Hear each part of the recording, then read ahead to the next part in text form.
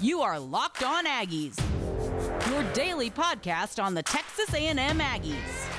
Part of the Locked On Podcast Network, your team every day. Episode of Locked On Aggies presented by the Locked On Podcast Network. Cole Thompson back here in the driver's seat talking all things Texas A&M. And today, let's go ahead and break down the news coming out of College Station. Ainias Smith returning for his senior season. Thank you so much for making us your first listen every single day. Check us out on iTunes, Spotify, YouTube.com, and of course, the Locked On Podcast Network. As always, my name is Cole Thompson. I'm the host of the show, and I love public feedback. So anything you can do to make this a more quality-sounding podcast Monday through Friday, give me a follow, give me a shout-out, and I will add it into the mix. Secondly, Locked On Aggies. Locked On Aggies is your number one source for all things 12th man-related content found here on LLP. You can subscribe on iTunes, listen on Spotify, and if you can't do any of that, listen live every single day at LockedOnPodcast.com.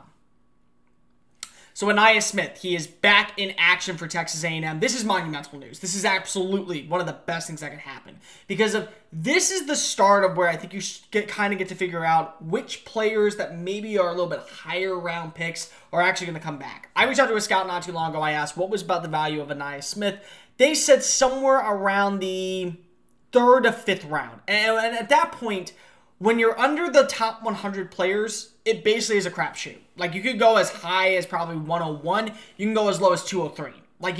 Once you're out of there, it's really based off scheme fit. It's really based off what teams are looking for. So to add in a guy such as Ainias Smith to your locker room is probably one where you think of him as a depth piece, probably no more than just a third down option. Maybe you think of him as a more versatile player. That's it. So I think Ainias Smith saw that and he said to himself, you know what? I have the opportunity to come back and do something very special next year with Texas A&M. I can be the leader of this new wide receiver core, and I can go ahead and boost my numbers. I can probably get into that first-round conversation with a really strong season. So let's go ahead and do that instead. That's probably my better course of action. Why is this important for Texas A&M? Well, I kind of talked about it on the other show, and people kind of gave me slack saying, oh, it's the quarterback's fault.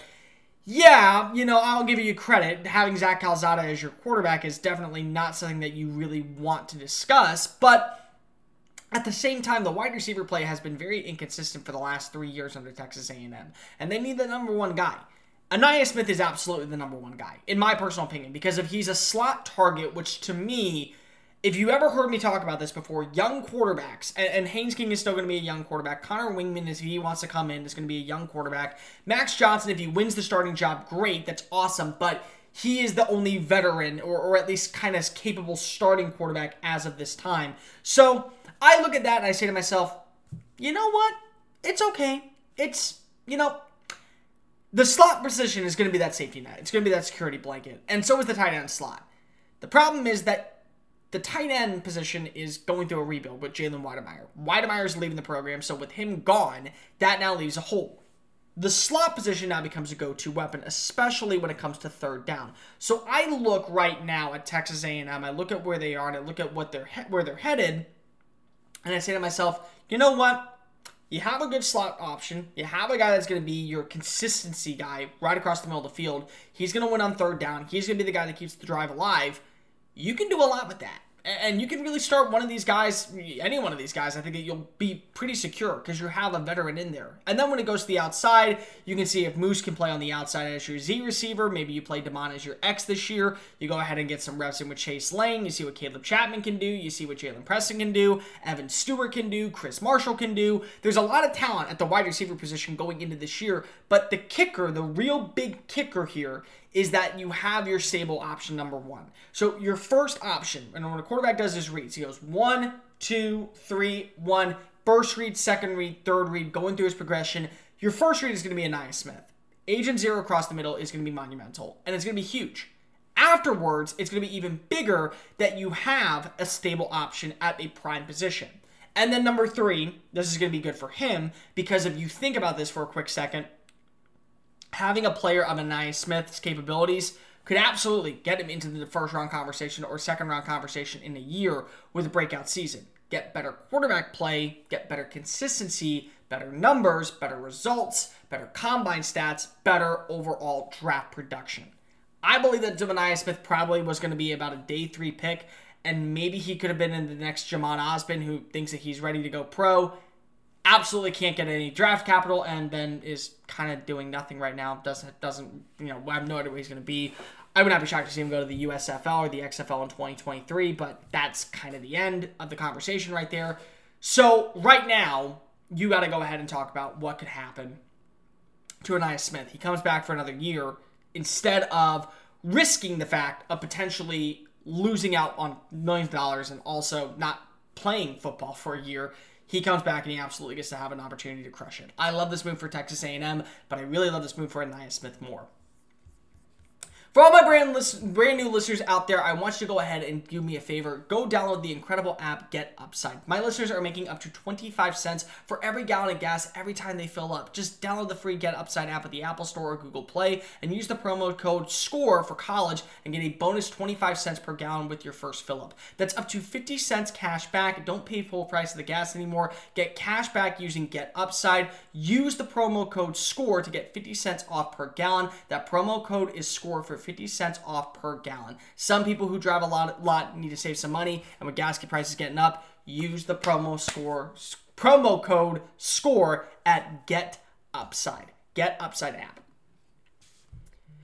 The national championship is arriving on Monday, Alabama versus Georgia, and the NFL playoffs are right around the corner, so make sure when you go and make the bets, the one place we love and the one place we trust, that's betonline.ag. BetOnline.ag gives you the best buyouts, the best bets, and the best wagers every single time you use their award-winning app. Just go ahead and download it off of your store or go use it on the desktop. Use the promo code LOCKEDON to get a 50% welcome bonus with your first deposit. From NFL to MLB to NBA to college football, college basketball, golf, UFC, and much, much more. Stop sitting on the sidelines and get into the action with BetOnline.ag, where the game starts. Locked On Aggies, presented by the Locked On Podcast Network. Thanks so much for making us your first listen every single day. Subscribe on iTunes, Spotify, YouTube.com, and of course, the Locked On Podcast Network. So other news that has come out, your damn Eagle is winning a quarterback contusion. I don't know what to really say with that. Zach Calzada is going to Auburn. So we just saw a quarterback from a Tiger-based school beat A&M. And then their quarterback comes to A&M. Only for the quarterback to lose to the Tiger-based school, go to the Tiger-based school that he beat with the likes of Auburn, with the 23 win. Do I like the fit? I don't really know what to make of it, to be completely honest. When you look at what Bo Nix does and you look at what Zach Calzada does, it's a completely different quarterback. I mean, it's absolutely completely different. There's not a similar correlation whatsoever. I look at a guy like Calzada, big arm, big ability to throw it downfield. And people are saying, oh, he's not a stick, he's not a stone mountain. He's not a runner. He's not. He's more athletic than I give him credit for. He was a lot more athletic than I think a lot of people give him credit for. But this whole notion of, oh, the guy is a runner, the guy can utilize his legs. Guy popped his shoulder out of place by delivering a blow against, I think it was Jacoby McClain, if I'm not mistaken. I think Jacoby McClain was the linebacker he drilled. And he had to come back in and finish the game. Nobody's going to deny that Zach Calzada is one tough SOB. I'll be the first to admit it. Zach Calzada is one of the toughest SOBs I've ever seen. But I'm also not going to sit here and say, oh, well, the guy is perfectly fit for what Auburn's trying to run. I have no idea what Brian Harsin is trying to run. And I have no idea what the new offensive coordinator who's going to replace Mike Bobo is going to do. They could go in a completely different option. They can go in a completely new direction. And that maybe is the better fit for them. Or they could stick with what they know. They can do with what they think is probably best and just kind of run the same thing next year. And then I honestly think Calzada will lose the starting job to TJ Finley, ultimately leading to Brian Harsin probably getting fired. And then you probably will see him transfer again. Do I like the fit?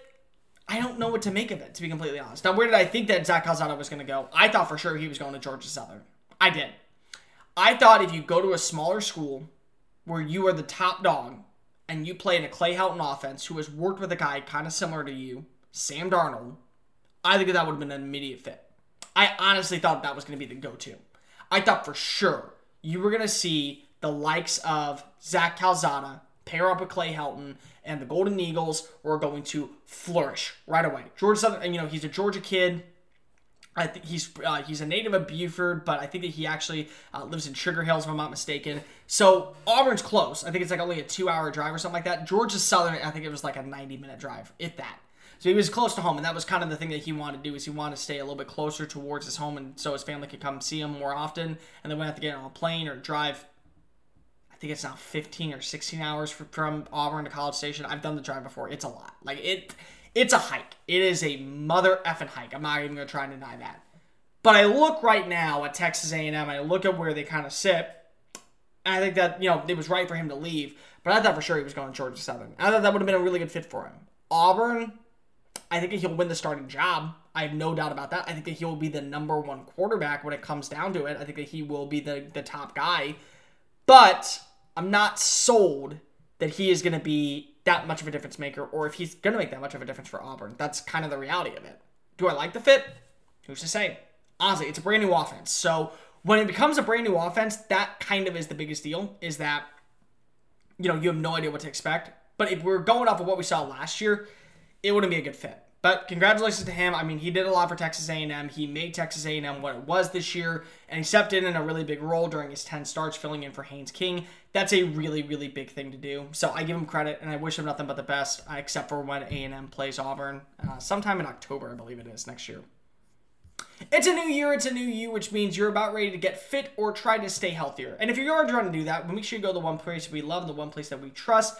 Go get a Built Bar from BuiltBar.com. Built Bar is more of a candy bar than it is a protein bar because it tastes better than most candy bars. It's easier to stick on your resolution because it tastes so good, you're going to want to eat it. And unlike those other protein bars that have that kind of milky, waxy, chocolatey flavor, this is covered in 100% real chocolate and is soft and easy to chew. Most Built Bars contain 130 calories, 4 grams of net sugar, 4 grams of net carbs, and about 17 grams of protein.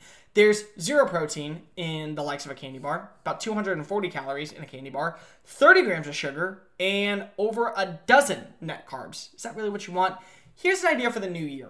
Just stick it in your home, your pantry, your car, the office, wherever. Throw it in there, and just whenever you're in the mood to get a hankering for an urge, go get yourself a Built Bar. Built Bar is offering a brand new deal at BuiltBar.com. With you use the promo code LOCK15, you'll get 15% off your next purchase. LOCK15 for 15% off at BuiltBar.com. New year, new you. Start the year off right without the salty sweets and enjoy a treat that will meet your needs. Built Bar from BuiltBar.com. Locked On Aggies, presented by the Locked On Podcast Network. Thanks so much for making us your first listen every single day. Check us out on iTunes, Spotify, YouTube.com, and the Locked On Podcast Network. And make sure your second listen is Locked On Bets with your boy Q and handicapping expert Lee Stern. Daily picks, odds, wagers, and much, much more when you visit the Locked On Bets podcast presented by BetOnline.ag.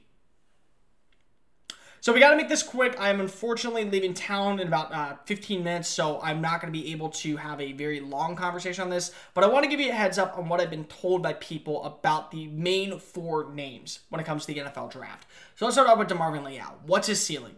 He's a bona fide first-round pick. I talked to 4 different scouts. They said absolutely a bona fide first-round pick. The question is, where is that pick?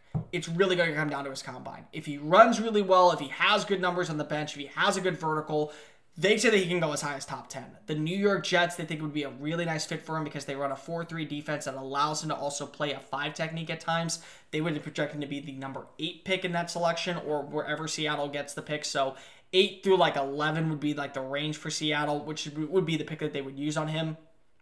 I say his floor is about number 20.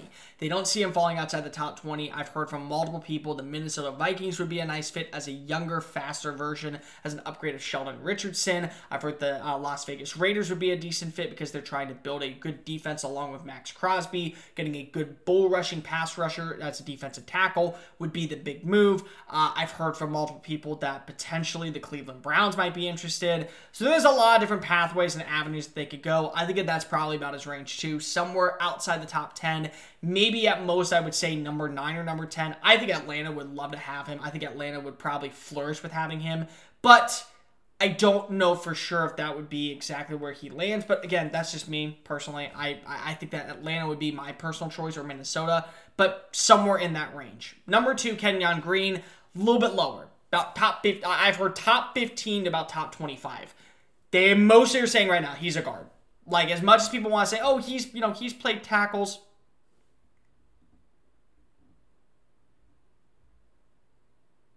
He's played tackle before. He's done all these other little things. So, when you talk about that, he's done a decent job. I mean, I don't think anybody's going to deny that. But they're saying that right now he's going to be a guard, and with guards, it's going to be more so of a later in the draft. You got to go get your tackles out of the way. So Charles Cross, Akeem Aquina from NC State, Evan Neal, those are going to be the guys that I think go really early. And then Tyler Lindenbaum from Iowa is graded out as the highest center by most people that I've ever spoken to. So when you're that high of a center pick, yeah, that's going to be probably the difference maker for you. So a team that I think that would really like him would be the Los Angeles Chargers. I think that would be a really good fit for him. They're trying to build the offensive line, and I think that because of Joe Lombardi and his success with guys like Andres Pete and Cesar Ruiz, who also played center when he was at Michigan, and then they transformed him over to guard. He's actually been a pretty decent pickup. I think that would be a really nice fit for him. That would be my ideal selection. I think that the potentially Philadelphia Eagles would be a nice fit. I think the Miami Dolphins would be a good fit. But he's probably going to go somewhere in that 15 to 25 range. Now, Jalen Wydermyer, this is the kicker. A lot of people say that he's going to be the early pick at tight end. He is the most confusing. I have heard as high as pick number 34, 35. A team like the Jacksonville Jaguars, a team like the Denver Broncos maybe would be interested. A team like maybe the Minnesota Vikings would be interested. I've also heard that he could be a third round pick, because the tight end class is not really loaded at the top, and the talent level between second and third round is not by much. I've heard from multiple people he's the number 1 tight end on our board. I've also heard he's the number 3 tight end by people, with Isaiah Likely from Coastal Carolina being the number 2, and with Trey McBride from Colorado State being the number 3. So this is going to be a weird one. I think he's going to benefit the most from the combine. If he runs, 4.5, 4.6, if he shows off his blocking skills, if he shows why he can run the gauntlet without question as a straight line runner, that's going to be a major upgrade for him. I personally think that he goes somewhere in round 2. I would love to see him with the Tennessee Titans. I think that'd be an awesome fit for him. And I can't wait to see what he does. I really can't. But I have no idea where he's going to go. This is the weird one. And then Isaiah Spiller. Spiller, from what I've been told, is the number 2 or 3 running back on most big boards. It comes down to Breece Hall, him, and Kenneth Walker. The most consensus that I've heard is Kenneth Walker is the number 1, and then Breece Hall, because of his physicality, is the number 2, and the hybrid style of running of Isaiah Spiller is number 3. I will be very shocked if the Miami Dolphins do not take him. If he is available where Miami's picking in the second round, that's where he needs to go, 100%. Another team that I think would be very interested in him would be the New England Patriots, and let me explain. They're going to lose Damian Harris potentially this offseason. They're going to cut James White. They're going to lose a couple of other runners, and this is a run-based offense. I love Mac Jones. I understand that most people out there probably say, I hate Mac Jones. I love Mac Jones, but he is a very limited quarterback. I don't think anybody's going to deny that. He is winning and having immense success with New England this year because of good offensive line play and great rushing attack. He doesn't have to really do much. They're going to want to address that need right away. And this is kind of a perfect fit, in my opinion. Like, going to a Bill Belichickian offense is exactly what I think Isaiah Spiller needs. Other teams I think that he'd be really fun with, if you pair him along with Alvin Kamara in New Orleans, I think that'd be a really cool 1-2 combination. Versatile versus physical. I think the Houston Texans should be very interested in him. They need to upgrade at the running back position. I feel like that the Arizona Cardinals, if they lose both James Conner and Chase Edmonds, would be very interested in him. There's just really no telling, but I do believe that he is for sure a complete second-round pick. Like, straight up, he will go in the second round. That's going to do it for this edition of Locked On Aggies. Make sure you're following us on social media, at Mr. Cole Thompson and at Locked On Aggies. On tomorrow's show, I will be back. Oh, wait, no, I won't. I'll be back on Monday. So, let's catch you on Monday, everyone. Have a good weekend. See you soon. Remember, kick 'em, y'all. This has been Locked On Aggies, presented by the Locked On Podcast Network.